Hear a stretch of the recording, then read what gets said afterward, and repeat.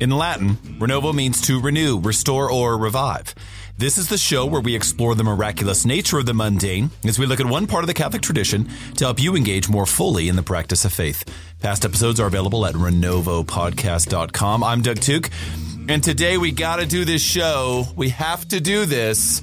Ash Wednesday and Lent. This is a big deal. And I got to tell you, this is one of those things where all of our blessed, beautiful, non-practicing Catholics still somehow make Ash Wednesday like this huge moment. In fact, I have seen people who do not go to Mass ever kind of show up on Ash Wednesday and just get those ashes. And then they bolt before they even receive the precious body. So this is like a deeply ingrained reality in Catholic culture. But let me tell you, friends, listen, there is a reason for it. And we need to know the reason so we can place it over the context of the season, which is Lent, our walk into the desert. We did our last show on the Operation Rice Bowl, CRS Rice Bowl, which is a great kickoff to the Lenten journey. But this one is really about spiritual healing. So let's dig in. What is Ash Wednesday? So it marks the start of the season, right? 40-day period of fasting and abstinence. That's what we call Lent.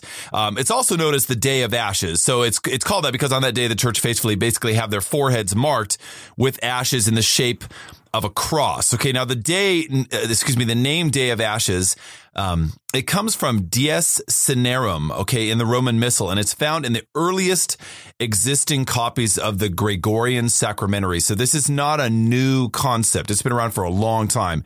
In fact, it probably originated by Roman Catholics somewhere in the 6th century. So the exact day, of course, is not known. And the custom of marking the head with ashes on this day is said to have basically started during the papacy of Gregory the Great. So that's late 6th century, early 7th century. Now, you know this from kind of hearing the word, but in the Old Testament, ashes were essentially found to have been used for two major purposes. Okay, so one is like a sign of humility and mortality, like from ashes to ashes, dust to dust. And then the other was a sign of sorrow and repentance. Think about like Nineveh, when Jonah preaches to them, they cover themselves in sackcloth and ashes, okay?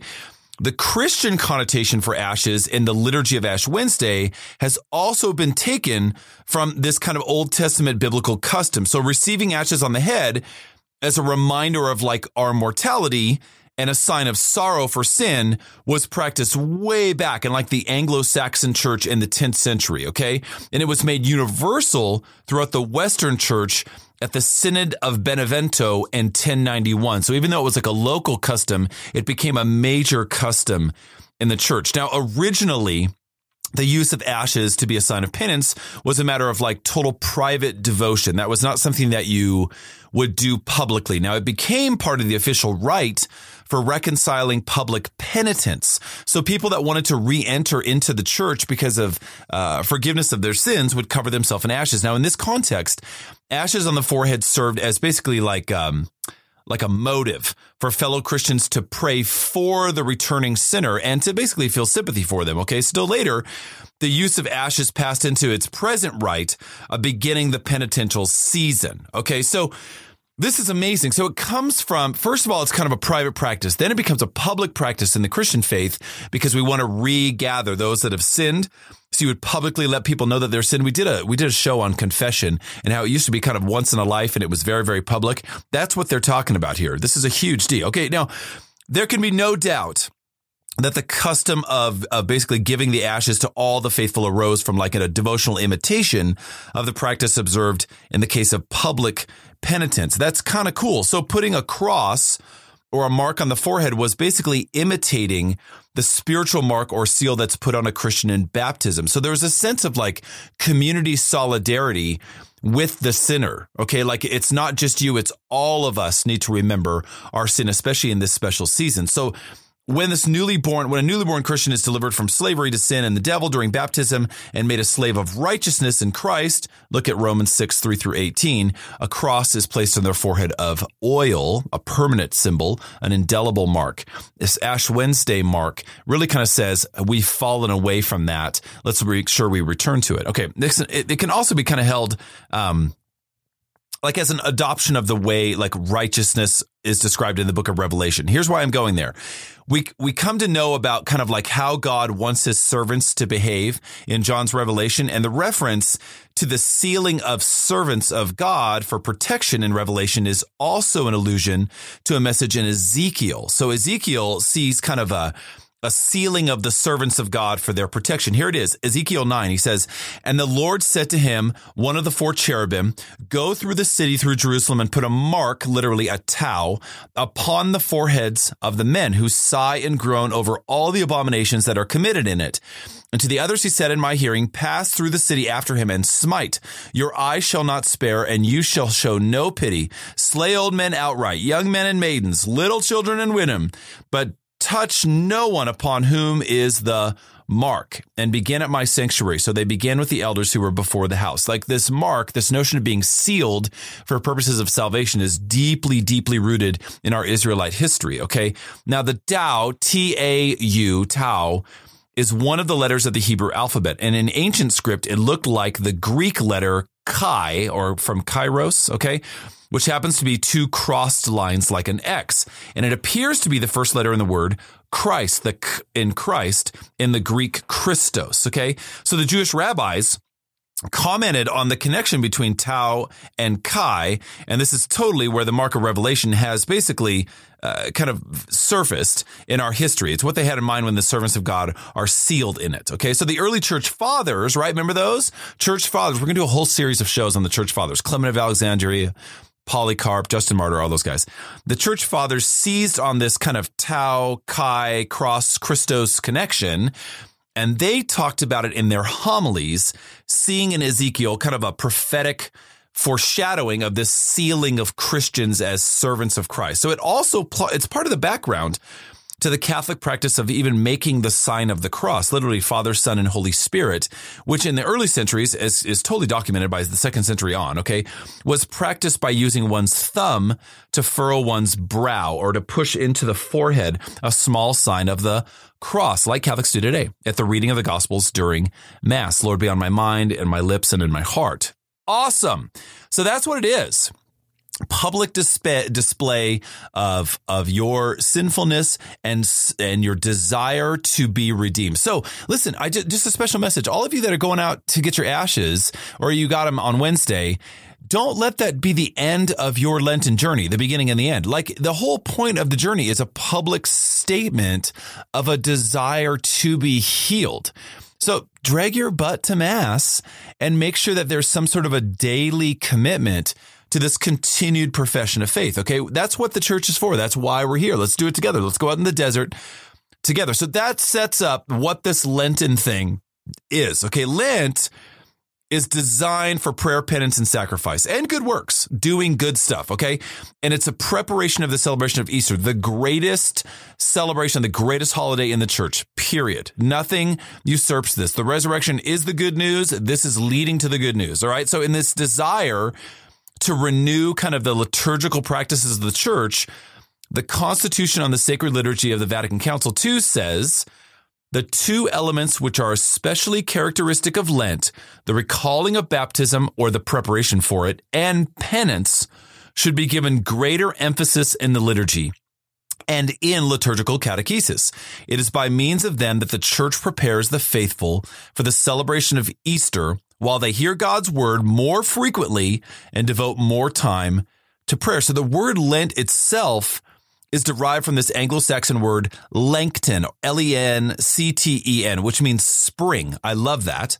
New life, right? And Lengthenide or Lengtentide, which literally means not only springtide, but also was the word for March. That's where it comes from. Now, you know, it's not just about Mars. Okay. That's where it comes from. The month of March, the month in which the majority of Lent falls. It's a celebration of that month.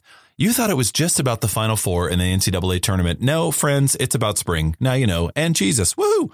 The dispute, okay, Eusebius says in his History of the Church, the dispute is not only about the day, but also about the actual character of fasting. Here's what he's talking about. So since the earliest times of the church, there's evidence of some kind of Lenten preparation for Easter. For instance, like St. Irenaeus in 203, 3rd century, wrote to Pope St. Victor I, commenting on the celebration of Easter and the differences between practices in the East and West. So there was this very targeted day celebration of the resurrection. So Eusebius says, some think that they ought to fast for 1 day, some for 2, others for still more. Some make their day last 40 hours on end. Such variation in the observance did not originate in our own day, but very much earlier in the time of our forefathers. So this is an ancient historian referencing the ancient practice of Lent. How cool is that? So when Rufinus, another historian, translates this passage from Greek into Latin, the punctuation made between 40 and hours made the meaning to appear to be 40 days, 24 hours a day. Isn't that amazing? So it became like a major season in the church, right? So the importance of the passage, nevertheless, remains that since the time of our forefathers, which literally means those who learned from those who were part of the original 12/144, that close of a connection to Christ himself, a 40-day period of Lenten preparation existed. However, the actual practices and duration of Lent were still not totally homogenous throughout the church. Okay, so Lent becomes more like regularized after the legalization of Christianity in AD 313, of course. Council of Nicaea 325 in its canons actually noted that 2 synods should be held each year, one before the 40 days of Lent. St. Athanasius says that in his festal letters. He asked his congregation to make a 40-day fast prior to the more intense fasting of Holy Week. St. Cyril of Jerusalem, 386, in his catechetical lectures, which are basically the vision for our current RCIA programs. That's kind of cool.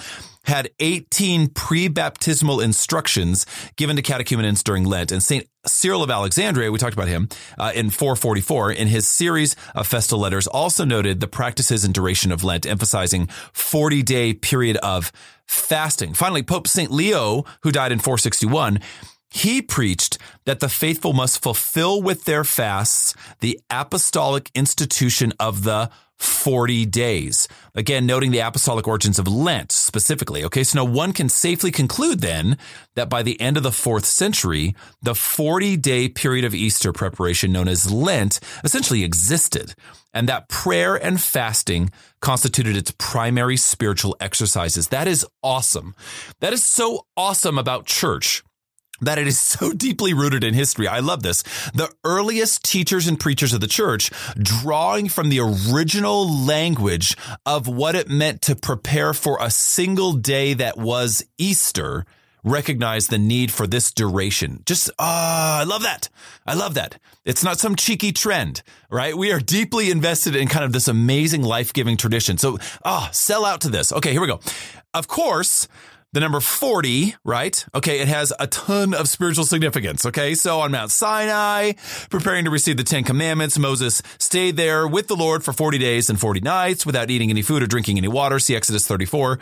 Elijah walked 40 days and 40 nights to the mountain of the Lord, Mount Horeb, another name for Sinai, 1 Kings 19. Most importantly, let's not forget, we just had these readings. Jesus fasted and prayed for 40 days and 40 nights in the desert before he began his public ministry.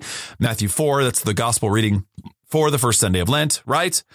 Once the 40 days of Lent are established, the next major kind of development in this conversation basically concerns how much fasting was to be done. Some people take this totally over take it too seriously. But in Jerusalem, for instance, people fasted for 40 days, Monday through Friday, but not on Saturday or Sunday, thereby making Lent last for 8 weeks. So in Rome and in the West, people fasted for 6 weeks, Monday through Saturday, thereby making Lent last for 6 weeks. And eventually the practice prevailed of fasting for 6 days a week over the course of 6 weeks. And Ash Wednesday was instituted to bring the number of fast days before Easter by 40. Okay. So the rules of fasting varied, right? So first, some areas of the church abstained from all forms of meat and animal products, while others made exceptions for food like fish. For example, Pope St. Gregory, 604, writing to St. Augustine of Canterbury, different Augustine, issued the following rule. We abstain from flesh, meat, and from all things that come from flesh as milk, cheese, and eggs.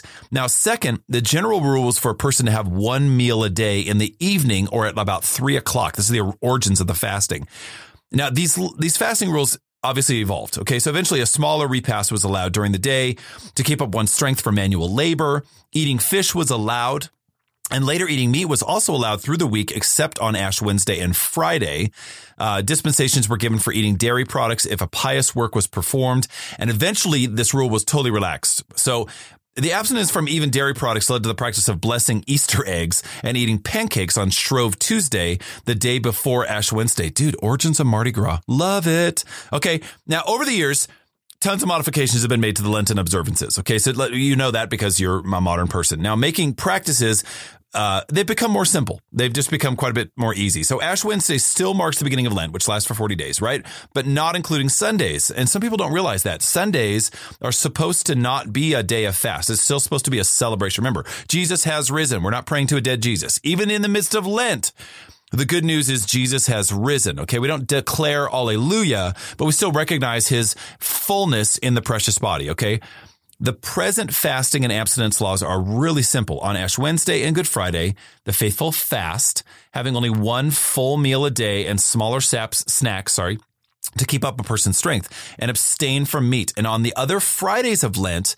the faithful abstain from meat. People are still encouraged to give something up for Lent as a sacrifice. Like, an interesting note is that technically on Sundays and Sundays like St. Joseph's Day, March 19th, and the Annunciation, March 25th, one is exempt and can partake on whatever's been given up. Do that if you want to. I don't think it's a bad idea. I like to just buckle down, especially if I give up something like coffee. If I go back to coffee, oh my gosh, there's no way I'm going to give it up again. Okay, so I was always taught, if you give something up for the Lord, tough it out. Okay, right?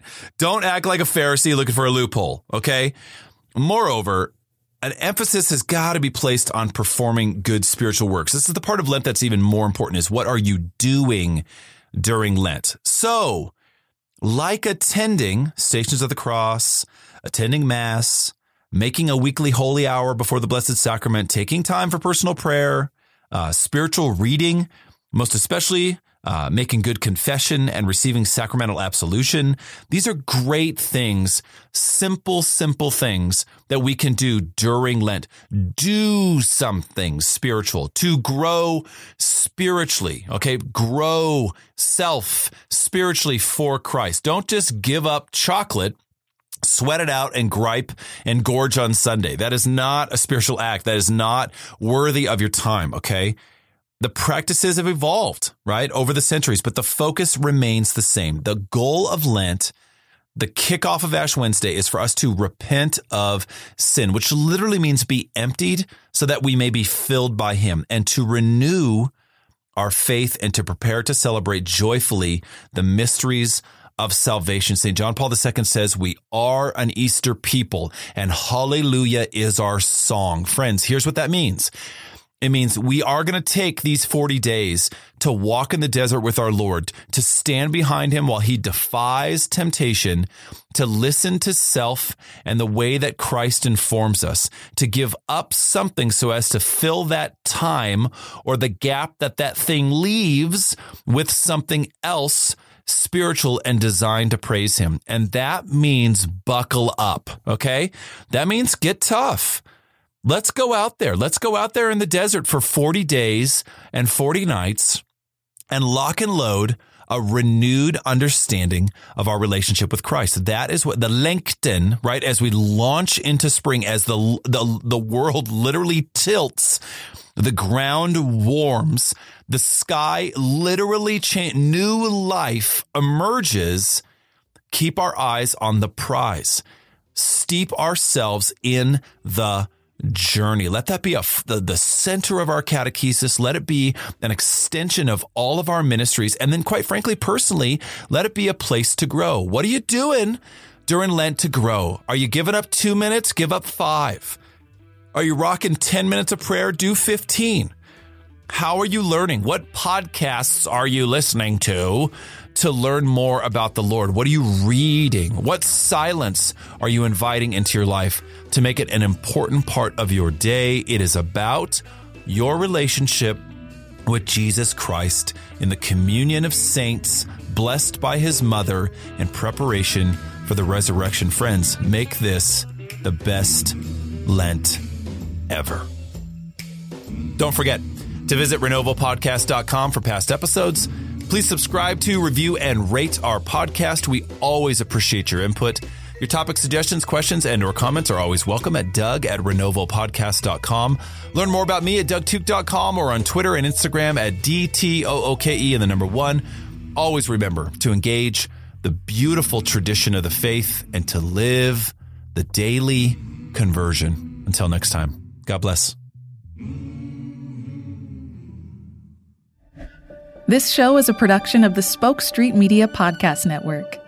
For more great podcasts, visit spokestreet.com.